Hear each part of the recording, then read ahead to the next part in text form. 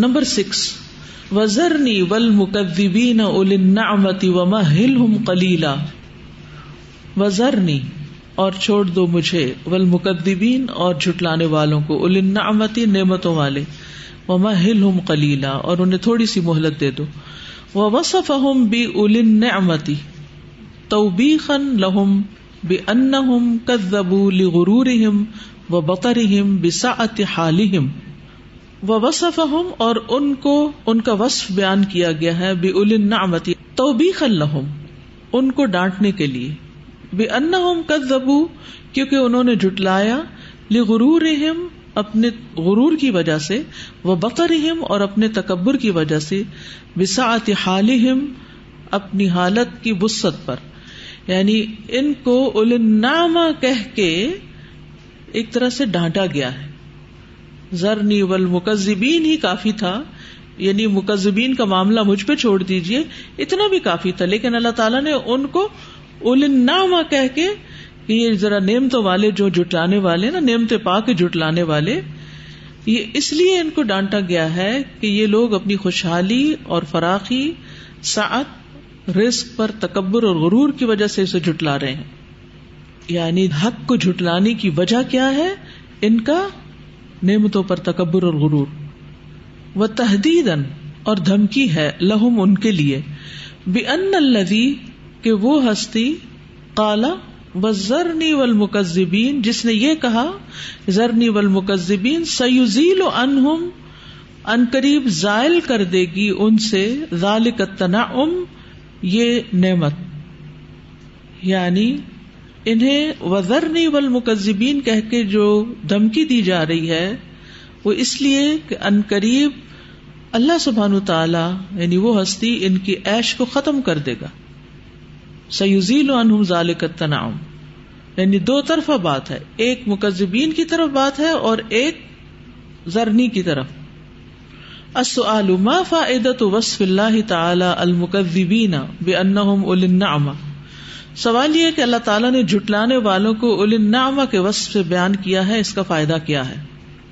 Number 7 انا ارسلنا الیکم رسولا شاہدا علیکم کما ارسلنا الی فرعون رسولا واختیر لہم ای کفار مکہ اور اختیار کیا گیا، منتخب کیا گیا لہم ان کو یعنی کفار مکہ کو ضرب المثل بفرعون مع موسیٰ علیہ السلام بیان کی گئی ہے فرعون کی موسیٰ علیہ السلام کے ساتھ کی مثال، یعنی ان کفار مکہ کے لیے موسیٰ علیہ السلام کے ساتھ فرعون کی مثال بیان کرنے کو منتخب کیا گیا ہے.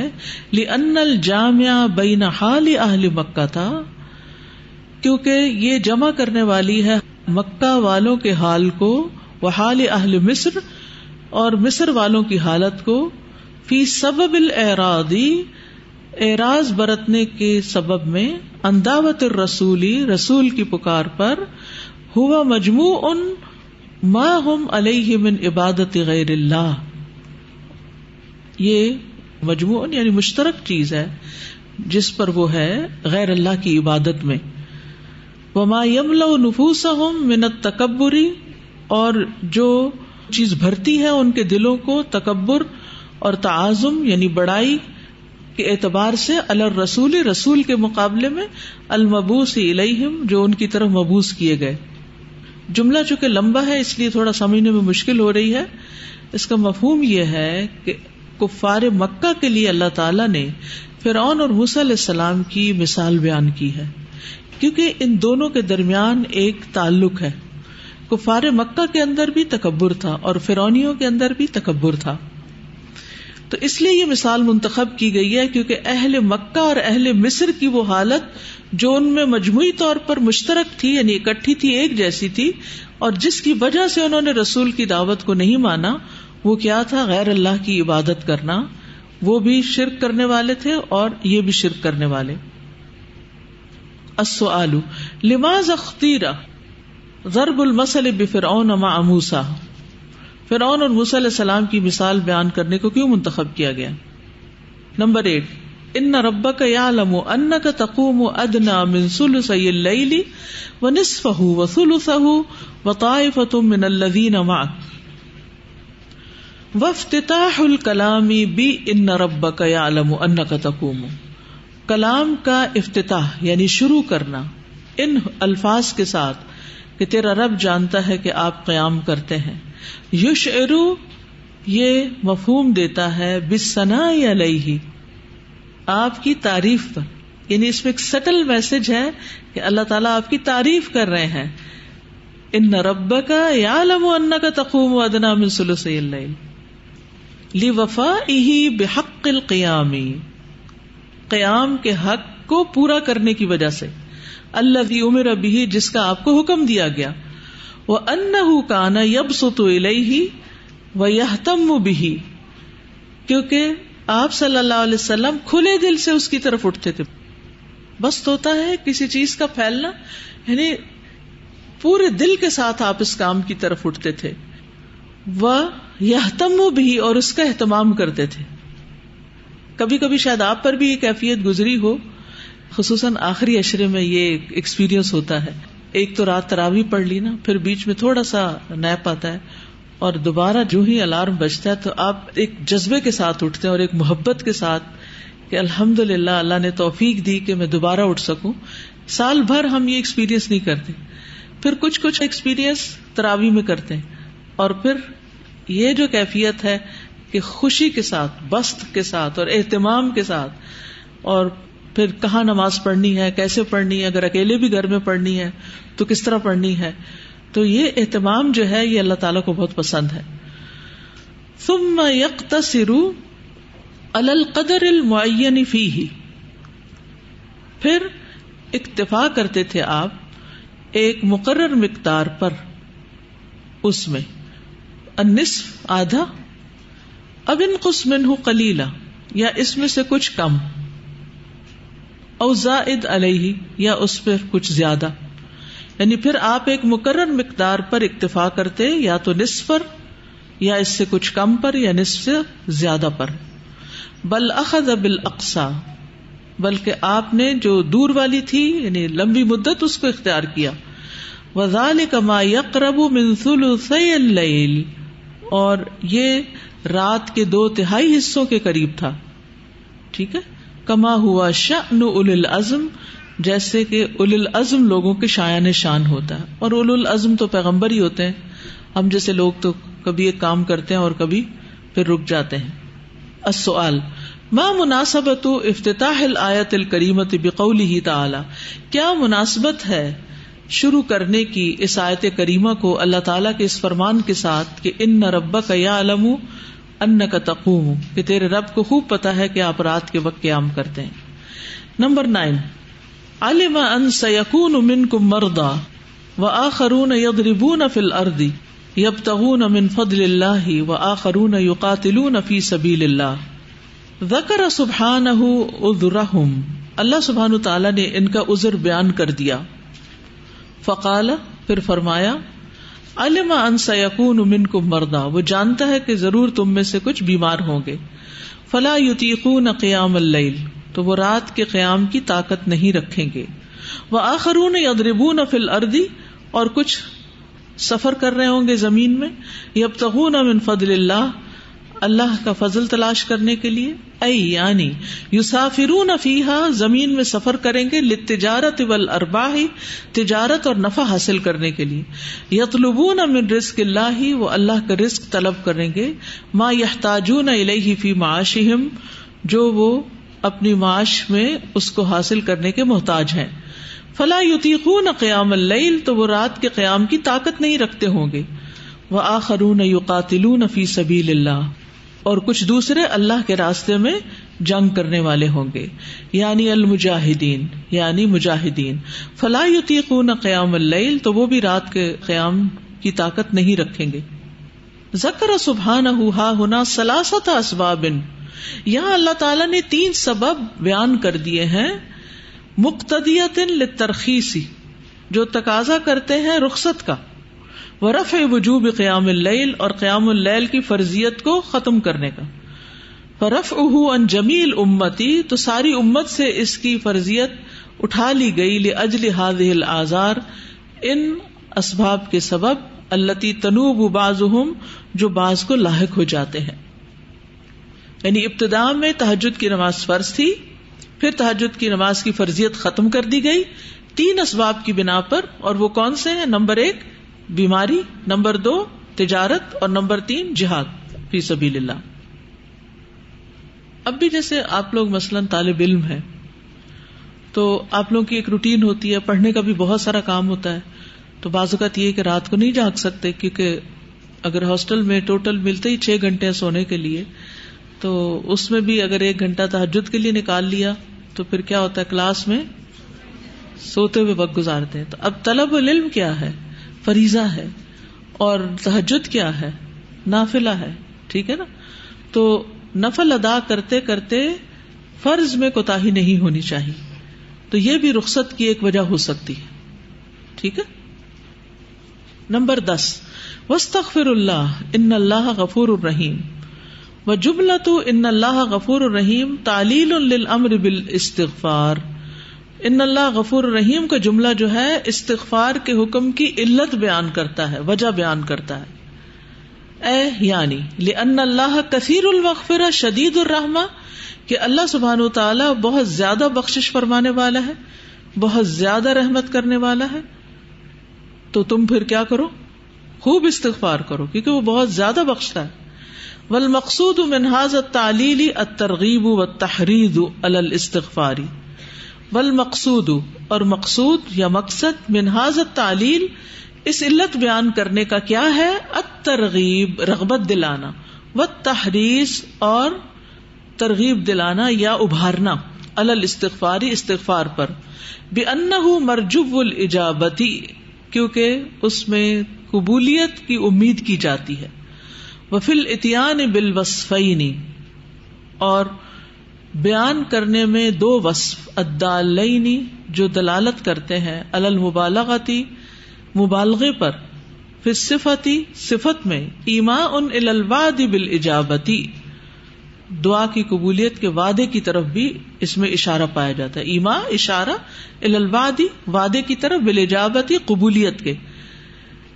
یعنی اللہ سبحانہ وتعالیٰ کی 2 ایسی صفات بیان کی گئی ہیں جن میں مبالغہ پایا جاتا ہے. کون کون سی؟ غفور، بہت بخشنے والا، رحیم، بہت رحم فرمانے والا.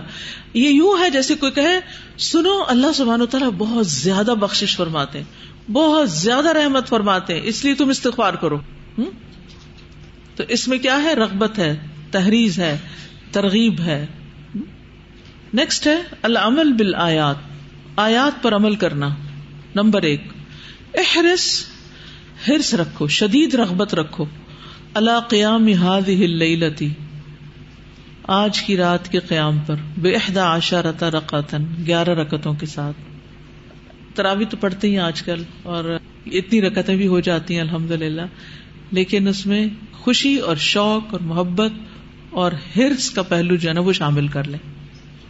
قم اللیل الا قلیلا نصفہ او انقص منہ قلیلا او زد علیہ. نمبر 2 رتل 10 آیات لہذا اليوم وذلک باتقان التجوید. آج کے دن 10 آیات کی ٹھہر ٹھہر کر پختہ تجوید کے ساتھ تلاوت کریں، یعنی ٹھہر ٹھہر کر اور واقعی حق ادا کرتے ہوئے. وتعلم مواطن الوقوف فیہا، کہ جہاں جہاں وقف ہونا چاہیے اس کا علم حاصل کریں. نمبر 3 قل حسبی اللہ ونعم الوکیل، کہیے حسبی اللہ ونعم الوکیل، فاتخذہ وکیلا، اس کو وکیل بنا لیں. ہمیں جب فاتخذہ وکیلا پڑھا تو حسبی اللہ ونعم الوکیل پڑھنا یاد نہیں رہا. یہ ہے ترتیل کے ساتھ پڑھنا کہ جب آپ پڑھ رہے ہوں تو اس سے ریلیٹڈ جو دعائیں آ رہی ہوں وہ بھی آپ ساتھ ساتھ کریں. یعنی کہیے کہ اللہ ہی مجھے کافی ہے جو بہترین کارساز ہے. نمبر 4 احرص اللیلۃ علی قیام اللیل ولو ب3 رکعات ان ربک یعلم انک تقوم ادنی من ثلثی اللیل. آج رات تہجد پڑھنے کی خوب خواہش کریں، چاہے 3 رکعت ہی پڑھیں، ولو ب3 رکعات. نمبر 5 صلی الصلوات الخمس مع الجماع واقیم الصلاۃ، پانچوں نمازیں باجماعت ادا کریں، یعنی مردوں کے لیے حکم ہے واقیم الصلاۃ کا. التوجیحات. نمبر 1 الحرص علی الصلۃ باللہ فی کل وقت، ہر وقت اللہ سے تعلق قائم کرنے کی حرص رکھنا، شدید رغبت رکھنا. قم اللیل الا قلیلا نصفہ او انقص منہ قلیلا او زد علیہ. نمبر 2 الصبر علی الاذی، تکالیف پر صبر کرنا. واصبر علی ما یقولون واہجرہم ہجرا جمیلا. نمبر 3 ہول یوم القیامہ، قیامت کے دن کی ہولناکی کا بیان. یوم ترجف الارض والجبال وکانت الجبال کثیبا مہیلا، یعنی کتنا سخت وہ دن ہوگا کہ پتھر پہاڑ بھی بھربھرے ہو جائیں گے، تو پھر ہم انسان تو بہت کمزور ہیں. نمبر 4 تیسیر اللہ علی عبادہ ورحمتہ بالامہ، اللہ کا آسانی کرنا اپنے بندوں پر اور رحمت کرنا امت پر. علم ان لن تحصوہ فتاب علیکم. تو یہ تھی سورۃ المزمل. جی آپ فرمائیے. استاذ ابھی یہ بات ہو رہی تھی نا کہ اچھے طریقے سے اٹھنا انبساط قلب کے ساتھ، تو 2 طرح کے کام ہوتے ہیں. ایک ہوتا ہے کہ آپ کام کر دیتے ہیں لیکن بوجھل پر اور بیزاری کے ساتھ، اور ایک ہوتا ہے شوق سے اٹھ کے آگے بڑھ کے کرنا. ان دونوں میں بہت فرق ہوتا ہے، کوالٹی کا فرق ہوتا ہے. بالکل 2 لوگ کام کر رہے ہوتے ہیں، ایک ہی کام، ایک ہی ڈیوٹی، ایک کا اجر کہیں اوپر ہے اور ایک کا نیچے ہے.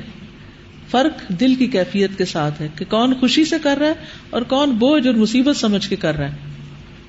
جو لوگ بہت بزرگ ہوتے ہیں، عبادت گزار ہوتے ہیں، ایسے تو ان کے ساتھ بیٹھنے کے سے اتفاق ہو تو پتہ یہ چلتا ہے کہ وہ کہتے ہیں کہ چاہے پوری زندگی ہم نے بہت عبادت کی اور وہ ٹائم لگا ہے، لیکن اب یہ وقت آ جاتا ہے کہ جس میں آپ کی خواہش بے شک زیادہ ہوتی ہے لیکن ہمت نہیں ہوتی. بالکل.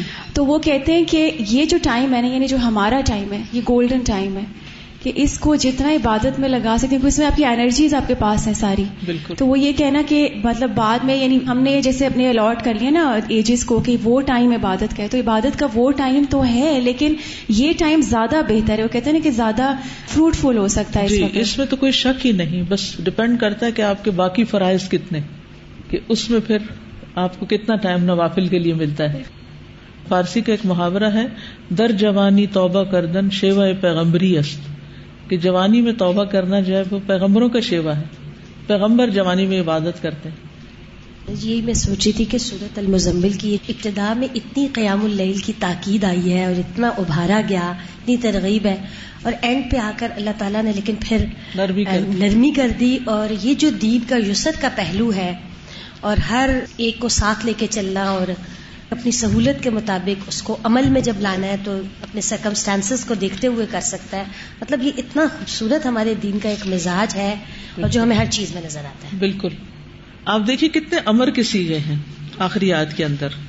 نیچے سے آپ دیکھیے فقرؤ واقیموا وآتوا واقرضوا، اور یہ جملہ تو بہت ہی اچھا لگتا ہے. وما تقدموا لانفسکم، اور جو تم آگے بھیجو گے اپنے نفسوں کے لیے، اپنے لیے بھیج رہے ہو. من خیرن، کوئی بھلائی، یعنی جو بھی آج ڈپازٹ کرو گے، جو بھی جمع کرو گے، تجدوہ عند اللہ، اللہ کے یہاں پالو گے، وہاں مل جائے گا. گمنا تو ہے ہی نہیں. دنیا میں کسی کو بھی آپ کچھ دے کے تو پوری طرح تسلی میں نہیں ہوتے کہ وہ اس چیز کی حفاظت کرے گا یا ضائع ہونے سے بچائے گا. آپ کو خطرہ رہتا ہے، خوف رہتا ہے، لیکن اللہ کو دے کے کسی قسم کا خطرہ خوف نہیں ہونا چاہیے. وہ آپ کی نیکیوں کی پوری پوری حفاظت کرے گا، بلکہ ان کو اور بڑھائے گا. ہوا خیرن واعظم اجرا، وہ بہتر ہے جو اللہ کے پاس ہے اور اجر کے اعتبار سے بھی بڑا ہے. لیکن ہمارا طرز عمل کیا ہے؟ ہماری پریکٹسز اس سے بالکل اپوزٹ ہیں. غور کیجیے ذرا اس آیت پر، یعنی یہاں سے لے کے وما تقدموا لانفسکم من خیر، من خیر کوئی بھی نیکی، چاہے وہ نماز روزے کی ہے یا صدقہ خیرات ہے یا کچھ بھی، کیونکہ اس سے پیچھے اللہ قرض حسنہ کی بات کر رہے ہیں. اور قرض حسنہ مال میں تو ہے ہی، لیکن دیگر عبادات میں بھی جو نفلی عبادات ہیں خاص طور پر، یہ سب قرض حسنہ میں ہی آ جاتی ہیں. تجدوہ عند اللہ ہوا خیرا واعظم اجرا واستغفر اللہ ان اللہ غفور الرحیم.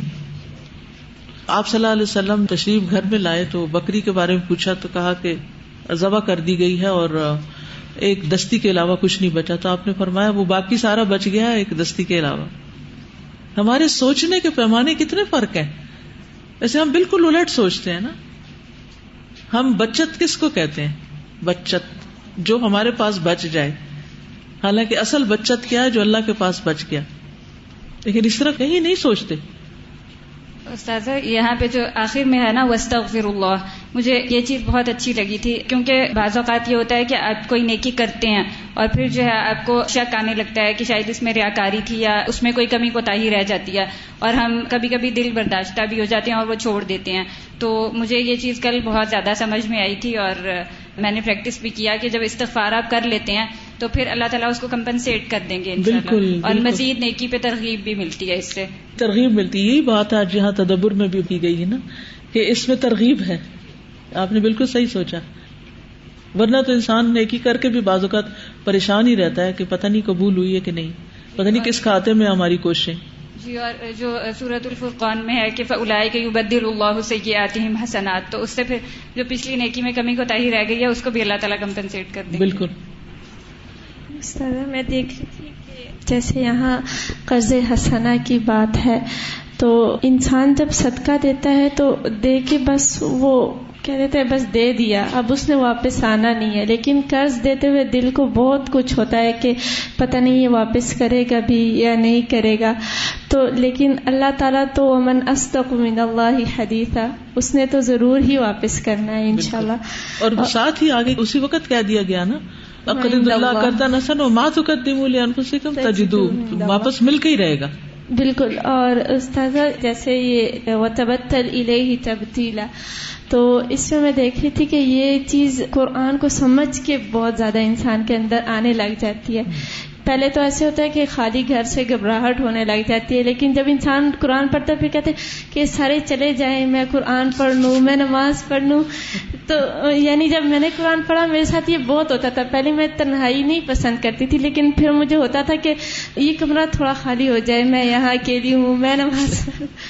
نبی صلی اللہ علیہ وسلم پر بھی جب پہلی وحی نازل ہوئی تھی، اس سے پہلے بھی اور اس کے بعد بھی آپ بہت زیادہ عزلت پسند ہو گئے تھے. آپ نے اگر منہاج القاصدین پڑھی ہو تو اس میں ان موضوعات پر گفتگو بھی کی گئی ہے.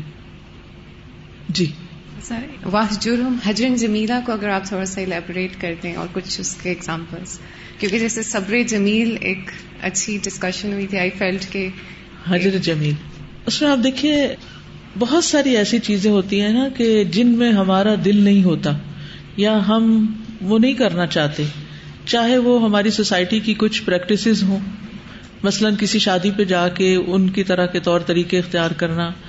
اب رشتہ داری کا معاملہ بھی ہے، قریبی بہن بھائی ہیں، ان کے بچوں کی شادی ہے، لیکن کر وہ سب کچھ وہ رہے ہیں کہ جس میں آپ کو دین ایمان غیرت ایکسپٹ ہی نہیں کرتی کہ آپ اس میں شامل ہوں. اب آپ نے اس مجلس میں شریک بھی نہیں ہونا اور الگ بھی ہونا ہے، تو اب جمیلہ کیسے ہو؟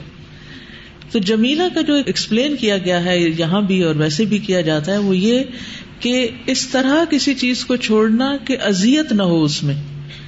یعنی آپ دوسروں سے ایکسکیوز کرتے ہیں، ان کو پہلے سے ہی بتا دیتے ہیں کہ میں اس میں شریک نہیں ہو سکوں گی، آپ برا نہیں مانیے. آپ ان کو گفٹ دے سکتے ہیں، آپ ان کی مدد کر سکتے ہیں جو بھی کرنی ہے، لیکن اس برائی میں ان کے ساتھ شریک نہیں ہو سکتے جس سے ان کو یہ ہو کہ یہ بندہ ہمارا بڑا خیر خواہ ہے، ہمارے لیے برا نہیں چاہتا، لیکن یہ اس کے اپنے اصول بھی ہیں. پھر وہ آپ کو بااصول انسان سمجھتے ہیں، برا نہیں سمجھتے. تو یہ دین کی ایک خوبی سامنے آ جاتی ہے کہ دین والے جو ہیں وہ روڈ نہیں ہیں، یا دین والے جو ہیں وہ بد اخلاق نہیں ہیں، یا دین والے جو ہیں وہ صرف بائیکاٹ کرنا نہیں جانتے بلکہ ہمدرد بھی ہوتے ہیں انسانوں کے. اسی طرح کوئی آپ سے قرضہ مانگنے آتا ہے مثلاً، یا کوئی مالی مدد مانگتا ہے اور آپ کے اپنے حالات ٹھیک نہیں ہیں، بظاہر ایسا لگتا ہے کہ جیسے آپ کے پاس بہت کچھ ہے، بعض کو دوسروں کو غلط فہمی بھی ہو جاتی ہے، تو وہ آپ سے ایسی چیز کا سوال کر بیٹھتے ہیں جو آپ کے بس میں نہیں ہوتی. اب آپ نے انکار کرنا ہے.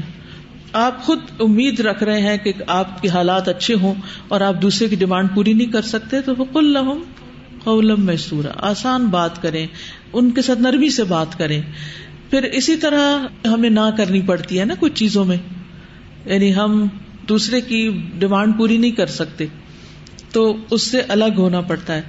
تو اس میں بھی نہ کہیں آپ, لیکن پولائٹلی کہیں, ٹھیک ہے.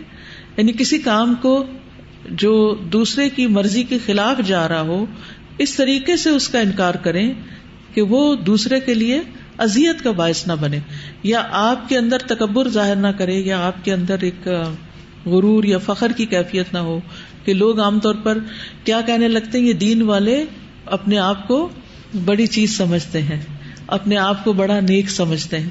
اس طرح کے کمنٹس تو پھر بھی ملتے ہی رہیں گے, وہ نہیں باز آئیں گے, لیکن کم از کم اتنا ضرور ہے کہ دل ان کے ضرور گواہی دیں گے. اور یہ سب کچھ اچھے اخلاق کے ساتھ ہی ہو سکتا ہے. اور پھر مزید یہ یعنی اس کا اتنا گہرا مفہوم ہے نا, اتنا دور رس اس میں واہجر حجرا جمیلا کہ تبتل الیہ تبتیلا بھی ساتھ آ جاتا ہے کہ انسان اپنی دور جاہلیت میں جو کچھ بھی کرتا رہا ہے, جس نام سے یا جس کام سے وہ پہچانا جاتا ہے, اور وہ کام اللہ کے لیے پسندیدہ نہیں ہے, اللہ کی نگاہ میں وہ درست نہیں ہے, تو ان ساری عادتوں کو اب بدلنا ہے.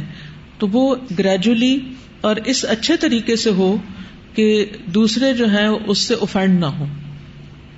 کچھ چیزوں پر تو وہ اوفینڈ ہوں گے ہی, لیکن کچھ چیزیں ایسی ہیں کہ جن کو آپ کنٹرول کر سکتے ہیں, جن پہ آپ قابو پا سکتے ہیں. وہ بعض اوقات ہمارے غیر حکیمانہ رویے کی وجہ سے دوسروں کے لیے ایک ناپسندیدگی کی چیز بن جاتے ہیں. سازا اسی چیز پہ میں بھی بات کرنا چاہ رہی ہوں کہ سم ٹائمز تو ایسے ہوتا ہے کہ ہماری اپنی فیملی میں یا بہت ہی زیادہ کلوز ریلیشن میں کوئی ایسی چیز ہو رہی ہے جو اب ہمیں پتا ہے کہ ٹھیک نہیں ہے. اگر ہمارے پاس اتنی قدرت نہیں ہے کہ ہم منع کر سکیں, لیکن کوئی چیز ایسی ہے کہ خاموش بھی نہیں رہ سکتے, تو اس میں کیا کریں گے؟ مثلا ایک چھوٹی سی بات ہے کہ کسی کا ہسبینڈ حرام کام کرتا ہے نا, حرام کمائی ہے اس کی, فار ایگزامپل, اب عورت اس گھر میں ہے اور قرآن پڑھنا شروع کر دیا اس نے, اور اب وہ سمجھتی ہے کہ یہ تو سب کچھ ٹھیک نہیں ہے, پہلے اس کو اتنا احساس نہیں تھا, اب اس کو پتہ چلنے لگ گیا. تو اب کیا ہے کہ وہ کس طرح اس سے بھی چھڑائے گی اس حرام کو, اور کس طرح یعنی ساتھ ہوتے ہوئے بھی الگ ہونا. یہ وہجر حجرن جمیلا جو ہے نا, یہ ساتھ ہوتے ہوئے الگ ہونا ہے, ٹھیک ہے. یعنی نبی صلی اللہ علیہ وسلم نے اپنے لوگوں کو چھوڑ تو نہیں دیا تھا, کیا خیال ہے مکہ سے نکل گئے تھے, غار حرا میں جا بیٹھے تھے؟ نہیں, ان کے بیچ میں رہے تھے. تو بیچ میں ہوتے ہوئے چھوڑنا یعنی ان کی بری بات میں ہاں نہیں ملانا, لیکن ان کے ساتھ اپنا رویہ درست رکھنا. یہ ہے بڑے صبر کا کام نا, کیونکہ عموماً ہم جذباتی ہو جاتے ہیں, جلال میں آ جاتے ہیں, اور ہم کہتے ہیں یہ منکر ہے اور ہم اس سے قطعاً اتفاق نہیں کرتے, اور اس جذباتیت میں کام خراب کر لیتے ہیں. سم ٹائمز دوسرے سامنے والے کا مقام بھی آپ سے بڑا ہے, اور اگر تھوڑا سا کہنے کی بھی کوشش کریں تو اب آپ اپنی امی کے پاس بیٹھے, انہوں نے شروع کر دی غیبت, اب آپ اٹھے کیسے وہاں سے؟ تو یہاں بھی یہی اپلائی ہوگا رول, واہجرہم حجرن جمیلا. وہ ایک دفعہ میں کہہ کہ نہیں آپ چھٹکارا پا سکتے. دعا تو ہر معاملے میں ہی کی جائے, تاکہ ہم کبھی بھی یہ نہ سوچیں کہ کوئی چیز ہمارے کرنے سے ہوئی ہے, وہ تو اللہ کی توفیق سے ہی ہوتی ہے, اس کے اذن سے ہی ہوتی ہے. وہ کسی کا دل نہ بدلے تو ہم تو کچھ بھی نہیں کر سکتے, لیکن یہ کہ کوشش ہماری جاری رہے. جیسے بدعات ہے ہمارے معاشرے میں, اب وہ نیکی سمجھ کے کرتے ہیں, اب اس میں سے نکلنا اور بھی بڑا مشکل کام ہے. ایک ہی گھر میں رہ رہے ہیں, بہت مشکل ہوتا ہے. تو اس میں بعض اوقات ہم یہ بتانے کے لیے کہ ہم زیادہ دیندار ہیں, تعلقات خراب کر بیٹھتے ہیں. کئی دفعہ خون کے رشتے کاٹ کے بیٹھ جاتے ہیں, اور ہم اس کو یہ نام دے دیتے ہیں کہ البلا والبرا. تو اس میں یہ کہ برا کا معاملہ جو ہے یہ اتنا آسان نہیں ہے. نبی صلی اللہ علیہ وسلم نے اس برا کے معاملے کو کہاں استعمال کیا تھا؟ سوچیے آپ, ابو طالب کے ساتھ کیا معاملہ تھا اور باقیوں کے ساتھ کیا معاملہ رہا. برات کب انسان کر سکتا ہے, اس کا بھی اپنا ایک لیول ہے. السلام علیکم ورحمۃ اللہ. وعلیکم السلام. کلاس میں بات ہوئی تھی اسپیشلی ہاسٹلائٹس کے لیے کہ ان کے پاس صرف 6 گھنٹے ہوتے ہیں سونے کے لیے. تو اس میں سے اگر وہ 1 گھنٹہ کمپرومائز نہیں بھی کر سکتے تو اٹس ٹوٹل 360 منٹس. تو اس میں سے they can compromise like 30 minutes. تو اس سے لائک ان کا فریضہ بھی ہو جاتا ہے اور ان کے نوافل بھی ہو جاتے ہیں. بالکل 30 منٹس نہ بھی ہو تو 15 minutes is fine. And one more thing I was like willing to ask. یہ جو بات ہوئی تھی کہ جو لوگ شوق سے جاتے ہیں تراوی کے لیے, اب بعض لوگ جو ہوتے ہیں میرے جیسے شوق سے تو جاتے ہیں, لیکن مثلا ہم ایسی جگہ پہ کھڑے ہوں جہاں پہ پنکھا نہیں ہے, اور بہت بری حالت ہو گئی ہے. شوق سے تو ہم گئے تھے لیکن وہاں پہ وہ بوجھ بن گئی عبادت اپنے نفس کے اوپر. تو پھر وہاں پہ کیا گئے؟ امام صاحب نے اتنا لمبا کر دیا کہ کھڑا ہونا مشکل ہو گیا. تو پھر اس میں یہ ہے کہ انسان سلام پھیر کے دیکھ لے پنکھا کہاں ہے, تو وہ والی چیز کنٹینیو رہے گی نا کہ ہم لوگ کا جو شوق وغیرہ. یعنی وہ تکلیف اپنی جگہ ہے, شوق اپنی جگہ ہے. کتنے ہی کام ہم شوق میں تکلیف کے ساتھ بھی کر لیتے ہیں. یعنی اگر آپ قائم رہے تو اس کا مطلب ہے آپ نے شوق سچا ثابت کر دیا. کچھ چیزوں میں نا ہم جلدی بائک آؤٹ کر کے چھوڑ کے گھر چلے جاتے ہیں, وہ نہیں ہونا چاہیے. چلیے, ہم نے بھی ریسنٹلی 2 دن پہلے حضرت عثمان رضی اللہ تعالیٰ عنہ کے بارے میں پڑھا, جو یہ بھی بات ہو رہی تھی وہجرہم ہجرا جمیلا, کہ جب وہ گھیراؤ میں تھے تو ان کے پاس ایک آدمی آیا اور وہ کہنے لگا کہ آپ عام مسلمانوں کے امام تھے اور اب جو ہے آپ ایک مصیبت آ پڑی اور اب ہماری نماز جو ہے وہ فتوں میں پڑھا امام جو ہے امامت کروا رہا ہے. تو حضرت عثمان رضی اللہ تعالیٰ عنہ نے اتنا اچھا جواب دیا. انہوں نے کہا کہ نماز ان تمام کاموں میں جو انسان کرتے ہیں سب سے اچھا کام ہے. تو نماز پڑھاتا ہے, آپ اس کے ساتھ نماز پڑھیں, لیکن اگر جو اس کی برائی ہے یا اس کا جو برا عمل ہے اس میں اسے چھوڑ دیں. تو وہ حضرت عثمان رضی اللہ تعالیٰ عنہ کی بات مجھے یاد آ گئی. وہجرہم ہجرا جمیلا, کتنا اچھا جواب ہے کہ تعاونوا علی البر والتقوی ولا تعاونوا علی الاثم والعدوان. جزاکم اللہ خیرا. سبحانک اللہم وبحمدک, اشہد ان لا الہ الا انت, استغفرک واتوب الیک. السلام علیکم ورحمۃ اللہ وبرکاتہ.